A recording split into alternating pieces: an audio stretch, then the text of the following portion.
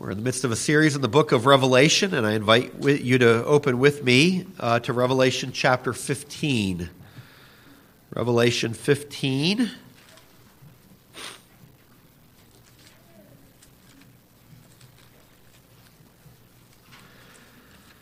Our text today will be verses 1 through 8. Revelation 15. We're going to read this chapter in its entirety.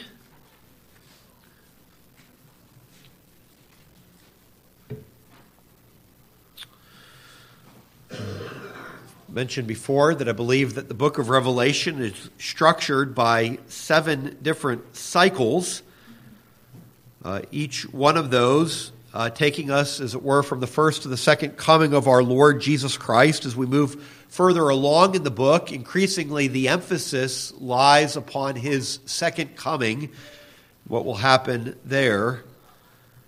The theme of chapters 15 and 16 really are the fifth of these 7 cycles.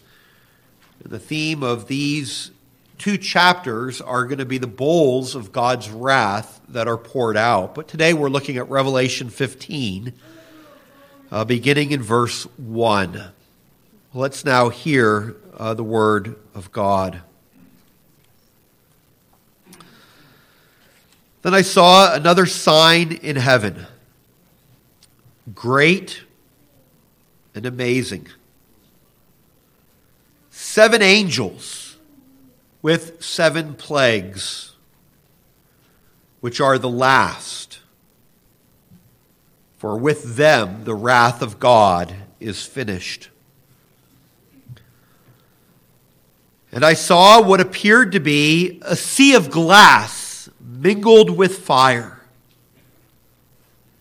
And also those who had conquered the beast and its image and the number of its name, standing beside the sea of glass with harps of God in their hands.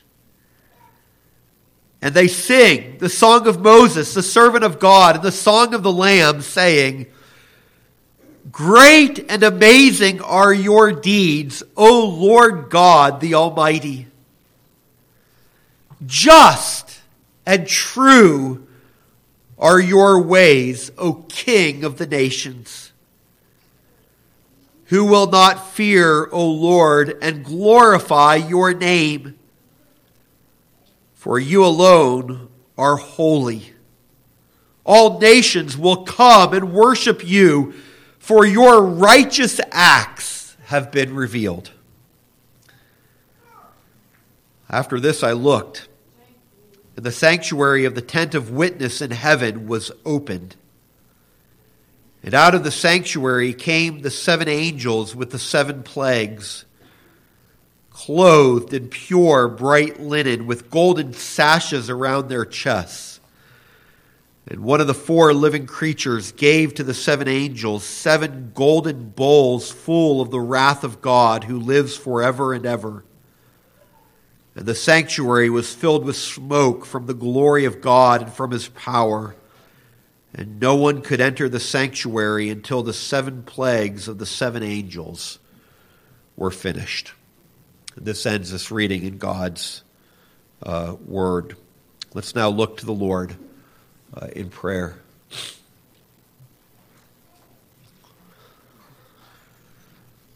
Lord, our God and Heavenly Father, we thank you for this vision that we have in the book of Revelation today. And Lord, we thank you for the truth which these pictures represent.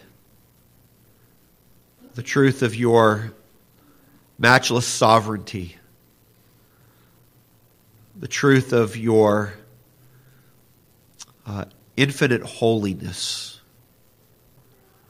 The truth of your unquenchable wrath. The truth, Lord, of your sweetness for those who are called by your name. And Lord, we pray that even this morning, amidst the busyness of life and all the things that are going on, that we would stop and catch this glimpse of our holy and majestic God. We pray these things in Jesus' name. Amen.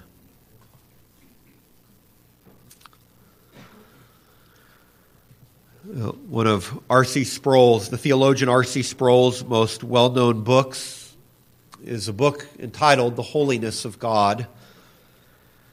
And Sproul began that book by telling us of an episode of something that happened to him when he was in college. It had been just a few months before this, I believe, that he had become converted, come to faith in the Lord Jesus Christ. But in this incident, he tells us what happened one particular night. The account is a little bit long, but I'm going to read it in its entirety.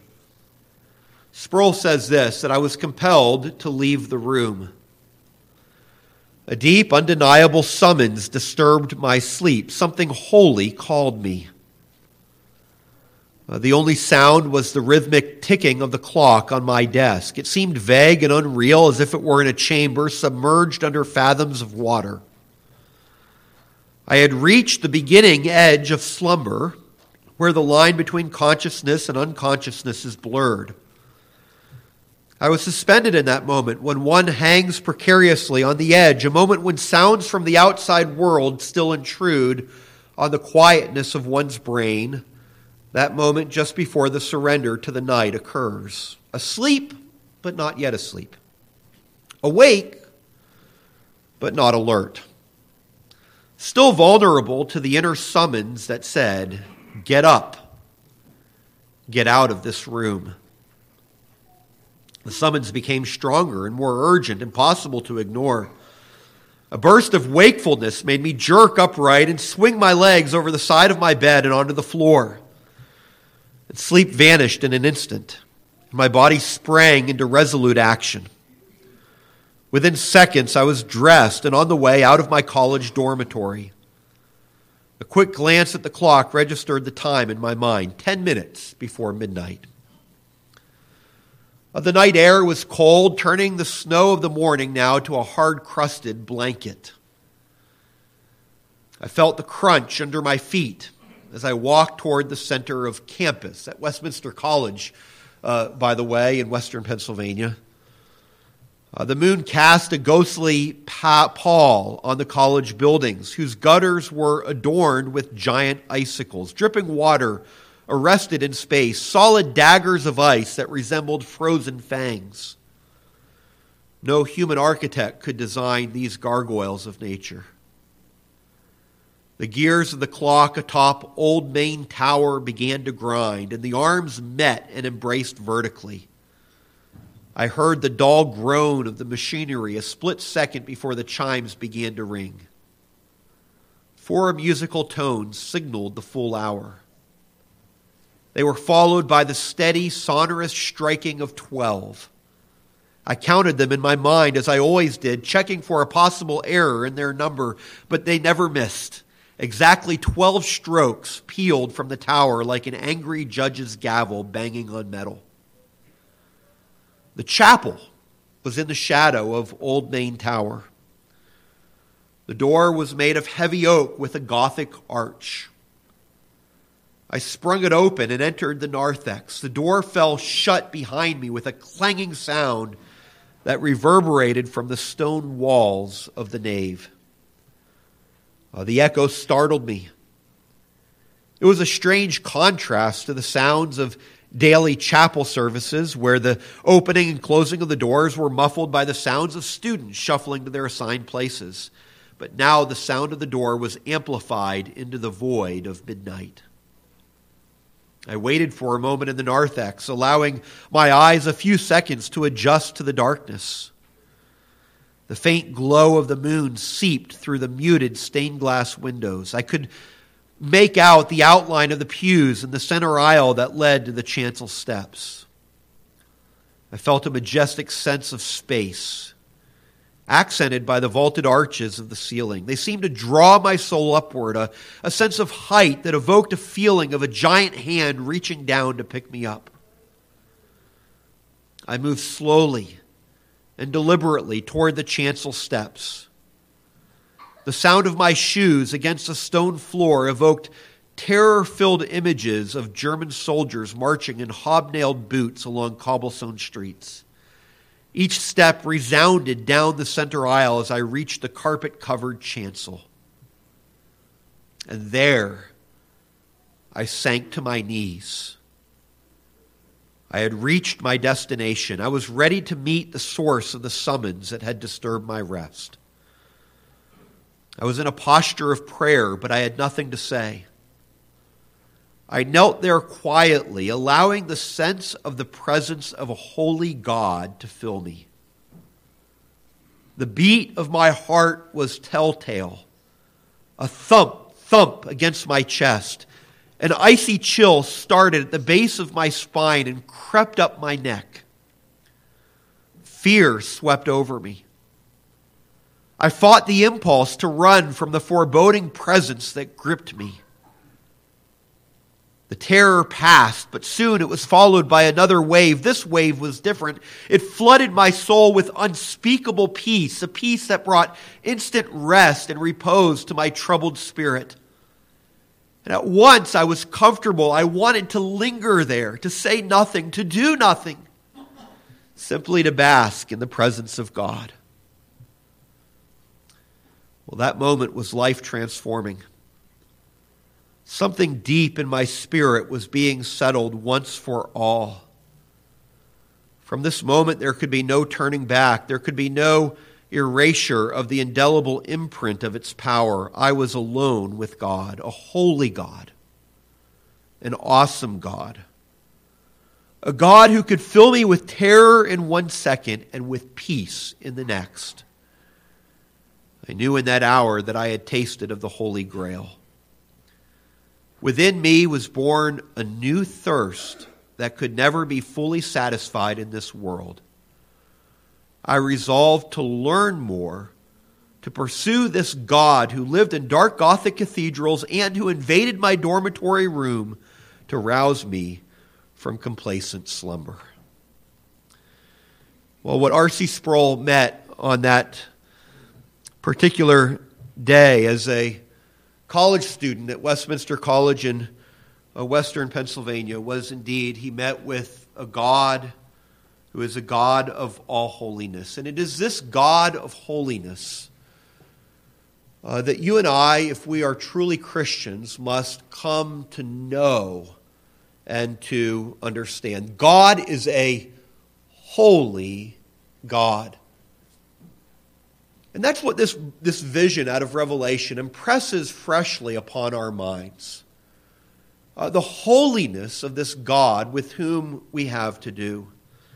And his holiness is pointed out in a couple of very significant ways in this passage. The first is that first place we see is that we see our holy God in his wrath against the unredeemed world. And the second thing is we see the holy God, our holy God, being praised, our holy God praised among his redeemed people. Our holy God in his wrath against the unredeemed world, and our holy God praised among his redeemed saints.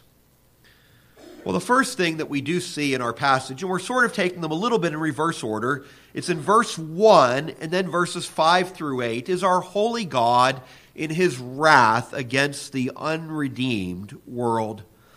Much like R.C. Sproul, as he went into that campus chapel that day at Westminster, had a sense of the holiness and the majesty and the awesomeness of this God, so John, receiving this heavenly vision on the Isle of Patmos, is immediately struck by the greatness of the God with whom he has to do. Then I saw another sign in heaven, verse 1. But what is it that he sees? Immediately he says, great and amazing. Something not ordinary. Something not everyday. But rather something that elevated his mind and his thoughts to the highest place. And there what he beholds, first of all, is this. 7 angels, we're told, with 7 plagues. 7 heavenly beings coming out of the presence of God in brightness and in glory and holding with them, we're told here, 7 plagues, which we are told are the last. For with them the wrath of God is finished. Now, we've run into this number 7 a lot in the book of Revelation. It's surely the number of completion. Judgment has already been expressed under a number of different images in the book of Revelation. We've seen 7 seals already unsealed. We've seen 7 trumpets that were to be blown. And with the unsealing of those seals and the blowing of those trumpets came the wrath of God expressed. But here, in an even elevated measure, we're now going to have 7 bowls. We're going to read of that a little bit later in verse 7. And then again in chapter 16 in verse 1 of these 7 bowls that are going to be poured out. And as these bowls are poured out upon the earth, they're going to bring plagues upon the people. Each one of these different images that have been used in Revelation have kind of focused on different things. The seals spoke of Christ judging and yet protecting his people and keeping his people from harm, allowing them to pass safely into heaven. The trumpets, on the other hand, the focus there was on the note of warning, that the trumpets sounded the warning to the nations of final judgment, offering them repentance. But now with these plagues, there's something of a finality to this. The emphasis here falls upon the wrath of an almighty, pure, holy God. There's a kind of increased severity now, even in these judgments. It's looking at the various judgments of God, but now through the lens of this increased severity as they express the wrath of Almighty God. So often with the seals, it spoke of a quarter of the earth being afflicted, or with the trumpets of a third of the earth. But now the picture is that of a completeness to this judgment. And so these, like these other judgments, represent God's judgments through history, culminating in that final judgment at Jesus' return. But the emphasis again here is upon the wrath of the Lord. Well, it's open for us beginning in verse 5. As we see this holy God who stands at the head of all of over in heaven, we're told there that John looks. Verse 5, and the sanctuary of the tent of witness in heaven is opened. This is the image here is that of the tabernacle. Do you remember how God dwelt in the tabernacle amidst his people in the wilderness? It's the place of God's dwelling. Well, here is the tabernacle that is made without hands, that is in the heavens, the true place of God's dwelling. And we're told that this tabernacle, which represents the presence, the dwelling place of Almighty God, it is now opened. And what does a sanctuary contain? It describes it as the sanctuary of the tent of witness.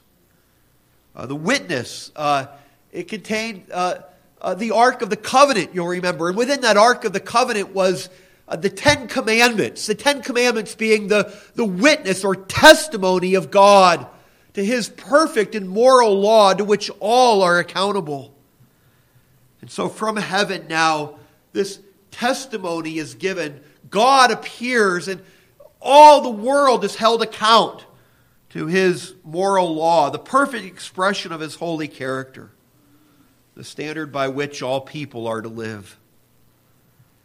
Verse 6 then, it goes on to say that out of this sanctuary then comes 7 angels with 7 plagues. These angels come clothed in pure, bright linen with golden sashes around their chests. They've come out of the purity of the presence of God. They're almost too dazzling to look upon. And they appear now, ready to enact the judgment of God. The angels are given by one of the four living creatures 7 golden bowls. Gold, again, a precious metal representing coming from the presence of God. And these dazzling angels are given these 7 different bowls with which they are going to pour out the wrath of Almighty God, His judgment against this world. And who is the one who is judging the world? It is described there as the one who lives forever and ever. Unlike this creation which comes into being at a certain time, is finite in every part. Rather, the one who stands in judgment over all is the one who is the eternal God, without beginning and without end. And so all of His judgments will not fail. But then verse 8, we're told that the sanctuary then is filled with smoke from the glory of God and from His power. You'll remember other instances in Scripture, Mount Sinai, for example, where there was smoke. Or when God's glory visibly fell on the tent of meeting, Exodus 40 and verse 35, in a cloud of smoke and glory, and Moses was unable to enter. Or at the dedication of the temple in 1 Kings chapter 8, verses 10 and 11, when God's visible glory filled the temple. It was a glory cloud there, and again there was a thickness to what was going on. And it's saying here, this is the imagery that's used. The idea is that the glory of this indescribable, majestic, sovereign God is now present in heaven, and He is ready to pour out His judgment upon the creation. That here, the judgment that is about to come, the wrath of God, comes from the infinitely pure and perfect God Himself. The emphasis of this whole section, as it were, is this idea that even that God's wrath against sin is one of the perfections of God. Now, you might think that that's such a strange thought to say that God's wrath, His just anger against sin is one of His perfections. The gloriously infinite God is to be a God of wrath. We think that's a little odd, don't we? Because we were to say that if you and I were to become wrathful or angry, we would generally think that that's not a good thing, right? I might say, oh, I had such a rough day yesterday, and what is the worst? I became angry with some loved ones in my home, and I was short with them, and I poured out my anger upon them. I lost my cool. I had a violent outburst against them, and we would say, oh, that's something of which I'm ashamed. That wasn't me at my best. Oh, I hope to do better than that today. That's generally how we would speak if we were to speak of our own wrath or our own anger. Well, then how is it that we can speak here of God's wrath or God's anger being one of His perfections? The reason is that God's wrath is very, very different from our selfish, self-focused anger.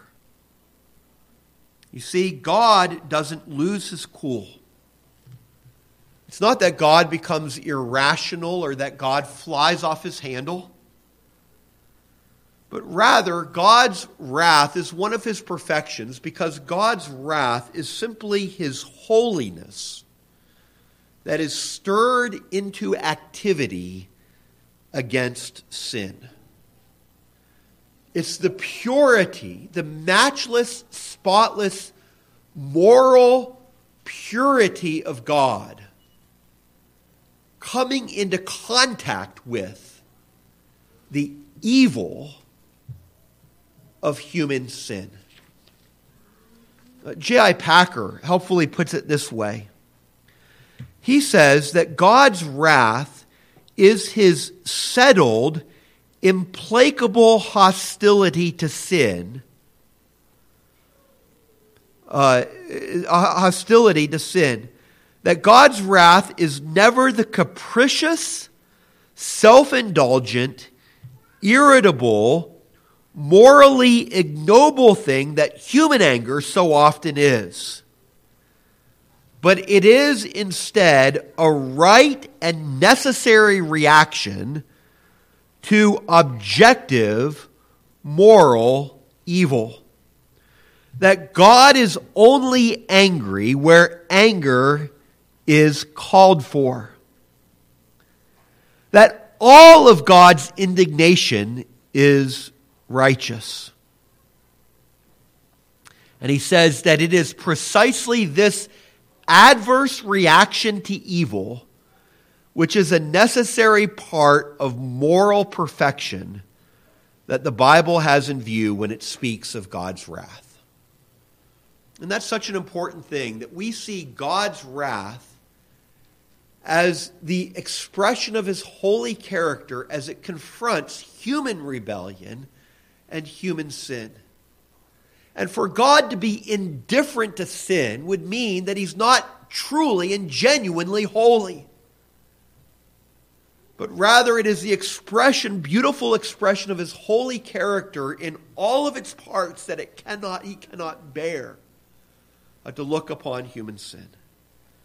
And so it is this God, this glorious God, who is coming in wrath against this world. You know that I think one of perhaps the greatest sin of our own age is that sinful mankind has forgotten the holiness and the wrath of God. That also so often man has been made the measure of all things. That when people consider, well, what's moral? What's a life of morality? What does that look like? Instead of looking to God and to God's character and to God's standard, it becomes, as it were, a matter of a public opinion poll. Well, what do most people think is right? Well, when people think about what the greatest end is, why are we here? For what are we living? I think in our world today, it's often to promote long life and happiness and health rather than God and his glory. Okay? People might have a place for religion, but they view religion as simply those things which help us or make us feel better, a kind of therapeutic look at religion.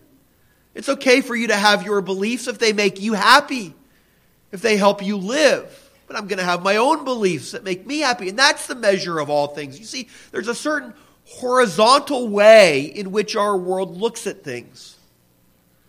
People can get behind humanitarian causes that help other people, and often those are good things, but they have no place for the worship of God, which is a primarily vertical thing. We worship him. Do you see the whole vision of God and of his holiness and of the idea that he's a God of wrath with whom we must have to do has been taken in large measure out of human consciousness. Dear friends, I think that's the greatest sin of our age.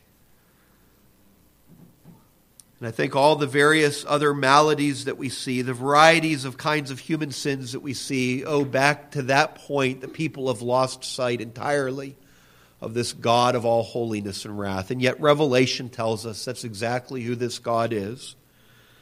He is a God of indescribable holiness, a God of wrath against all who would seek to go their own way. And so that's the first thing that we see, our holy God in his wrath against the unredeemed world. And next week we're going to look in chapter 16 at the variety of ways in which these plagues come forth in this world, in which this wrath is expressed. But now, secondly, today, I want us to consider our holy God praised among his redeemed saints. our holy God praised among his redeemed saints. We see this in verses 2 through 4. Because in the midst of this indescribably awesome scene of God in his holiness ready to pour out wrath upon unredeemed mankind, nonetheless, we are given this vision that is so much more that is glorious, dear friends. Because there in verse 2, we're told that I saw then what appeared to be a sea of glass mingled with fire. Now, the sea in the Bible often represents that which is turbulent or chaotic. But this sea is a sea of glass. It's a sea of calm, a sea of peace. The chaos has been stilled. And here we are told the redeemed people are standing now next to this sea of glass which is coming from the throne of Almighty God. Now it's a sea mingled with fire, we're told. Our God is still a consuming fire, a God of all holiness and majesty.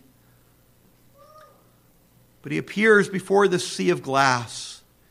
And who are there who appear with him? And we're told exactly who it is that appear with him. It's those who had conquered the beast and its image and the number of its name, standing beside this sea of glass. Well, who are these people? Well, this is not just some special grouping of Christians. It's not just the martyrs. It's not just those who are alive at the end times and survive those. But rather, in the same way that when we talked about the beast, we said that the beast and his activity is present really throughout this age. So this is referring to all Christians who endure. They are said to conquer this beast. As Herman Hoeksema puts it, that all the saints, all those who have been faithful, from Abel to the last witness in the kingdom of God on earth, shall stand there at the sea of glass to join the victorious crowd in singing their song of Moses and the Lamb. So this is describing, dear friends, a heavenly scene. Amidst this God who is coming in judgment, here is a scene of heaven. And there in that heavenly place are all who are redeemed. If you are redeemed by the blood of Jesus, this is describing where you will be with him. And friends, the scene is glorious. They express a scene of triumph here. There's a song of victory that's being sung. We're told that we have harps of God in our hands, and together this heavenly chorus is singing the song of Moses, the servant of God, and the song of the Lamb, and we're singing together a song of triumph. And you might remember what this is referring to, that when the people of Israel in the Old Testament were under bondage and slavery in Egypt, what had happened but that God powerfully and sovereignly delivered them out of slavery in Egypt. Do you remember? He poured out the plagues upon the Egyptians. We're going to come into plagues next week. It's a reference back to that. But plagues upon the Egyptians. And finally, that Passover, the lamb above the doorpost, and the people of God were brought out, and they were brought through the waters of the Red Sea. And that very power of God which caused the waters of the Red Sea to part and for the people of Israel to be saved was the power that caused those waters of the Red Sea to come and to bring his righteous wrath against the Egyptians. And it was a moment of celebration and of triumph. In Exodus 15, there was a song of Moses that the Lord has triumphed gloriously. The horse and its rider are thrown into the sea, they cried, and it was a song of thanksgiving and of gladness. But now, here we are told in heaven that song which was sung at the Exodus is going to be our song as well. It's a song of the whole redeemed people of God. And we're going to sing not only of the triumphs that he did bringing Israel through the Red Sea, but the even greater triumphs to which that deliverance pointed, which was indeed our deliverance from sin and death and hell through the Lord Jesus Christ and his shed blood. It's a song of the triumph of the Lamb. And we're going to rejoice in gladness and delight. And I want you to notice just a few things about this song that we're going to sing, because it ought to inform our praise now. The first thing I want you to notice is that it is a song which we can sing only because of the grace of God. That these redeemed saints, what are they speaking of? They are speaking of the Lord. They are ascribing all the victory to God. It is even the Lord who gives them their harps with which they can sing. The victory is all of God's grace. It is a song, secondly, which demonstrates the unity of God's people. You'll notice they're singing the song of Moses and of the Lamb. It's a single song, really, that's being sung. The commentators agree about that. This is not two different songs, one for the Old Testament people. Here's another song for the New, but rather it's their joint song together as the people of God. A song which finds ultimate fulfillment of Christ. And so it shows that when we sing this song, we're going to sing it in oneness with the people of God of all ages. It is a song also, you'll see, which proclaims salvation through judgment. That is God, as God's people praise Him, we are praising the God who not only judges His enemies, but who by that same power saves His people. But then fourth, and most importantly, I want us to see that this is a song, dear friends, which is utterly taken up with God. And that's where I just want to land us for these last few minutes today. Oh, dear friends, to be one of the Lord's redeemed people is to be utterly taken up with God, to be taken up with His greatness, with His power, with His glory. Believers are to be preoccupied with the glory and the might of this unchanging and holy God. Did you notice what the theme is here in heaven? Great and amazing are your deeds, Lord God the Almighty. Just and true are your ways, O King of the nations.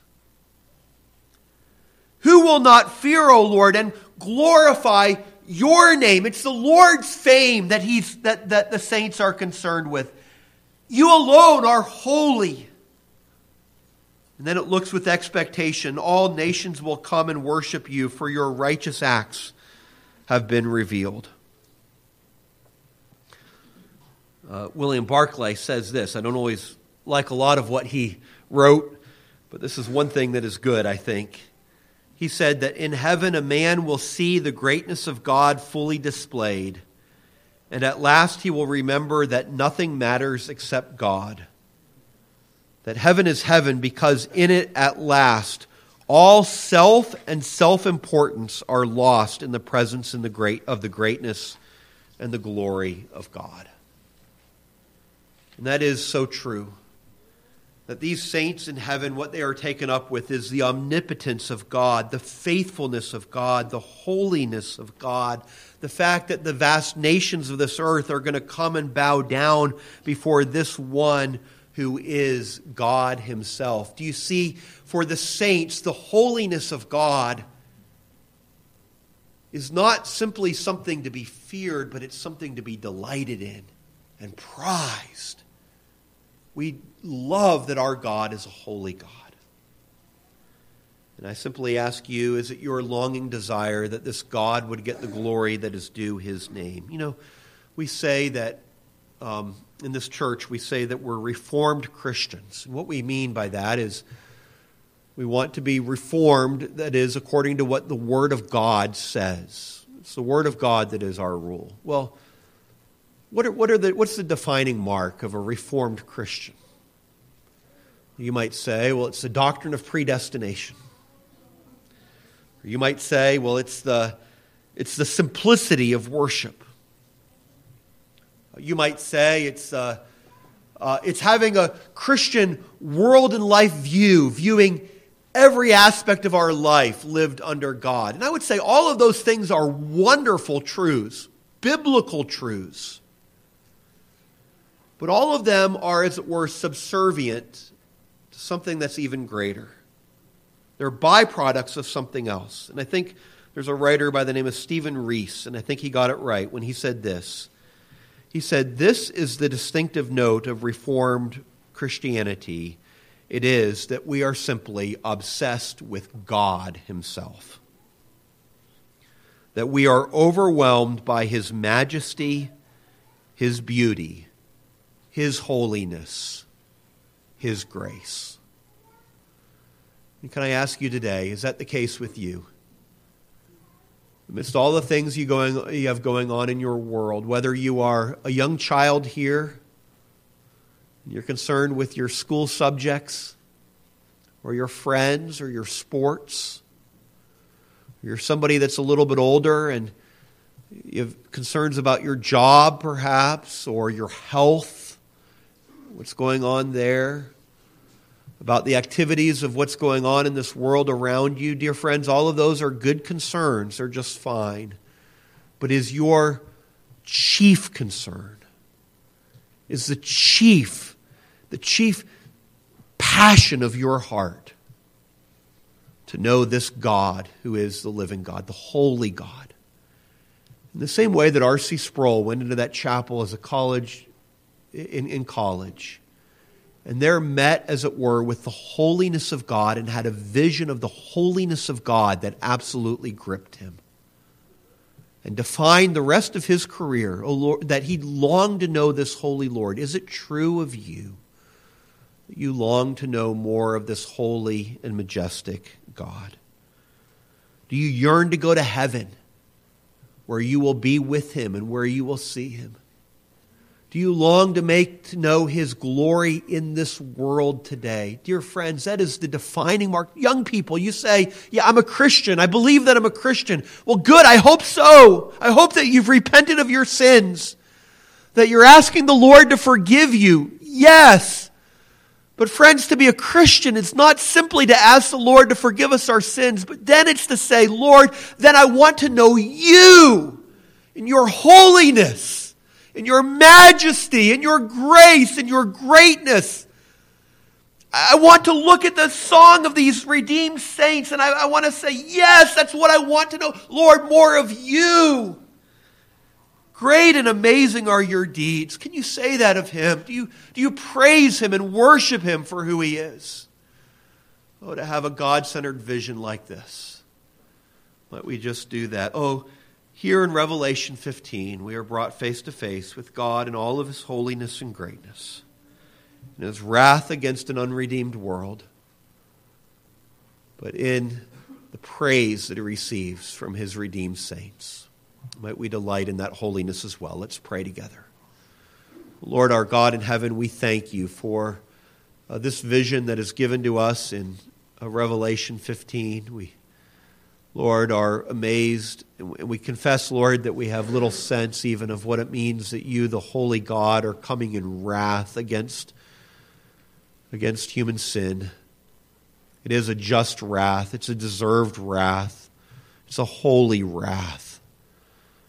Lord, we pray that we would have some vision of that. We pray that if any today are unredeemed, unrepentant of their sins, still in their sins, Lord, that they would be struck today by you, the holy living God with whom they must have to do. We pray that they would flee to the only place of safety, which is the Lord Jesus Christ. We pray, O Lord our God, that we who have been covered with Christ's blood might look afresh at the Savior and give you the glory as the God who is holy, holy in all of your ways, holy, O Lord, in all of your righteous acts, in your redeeming work even, O Lord. Might we rejoice in the majesty and sovereignty of who you are. Oh, help us, Lord, we pray even as we come to the table today. Refresh our souls. We pray all these things in Jesus' name. Amen.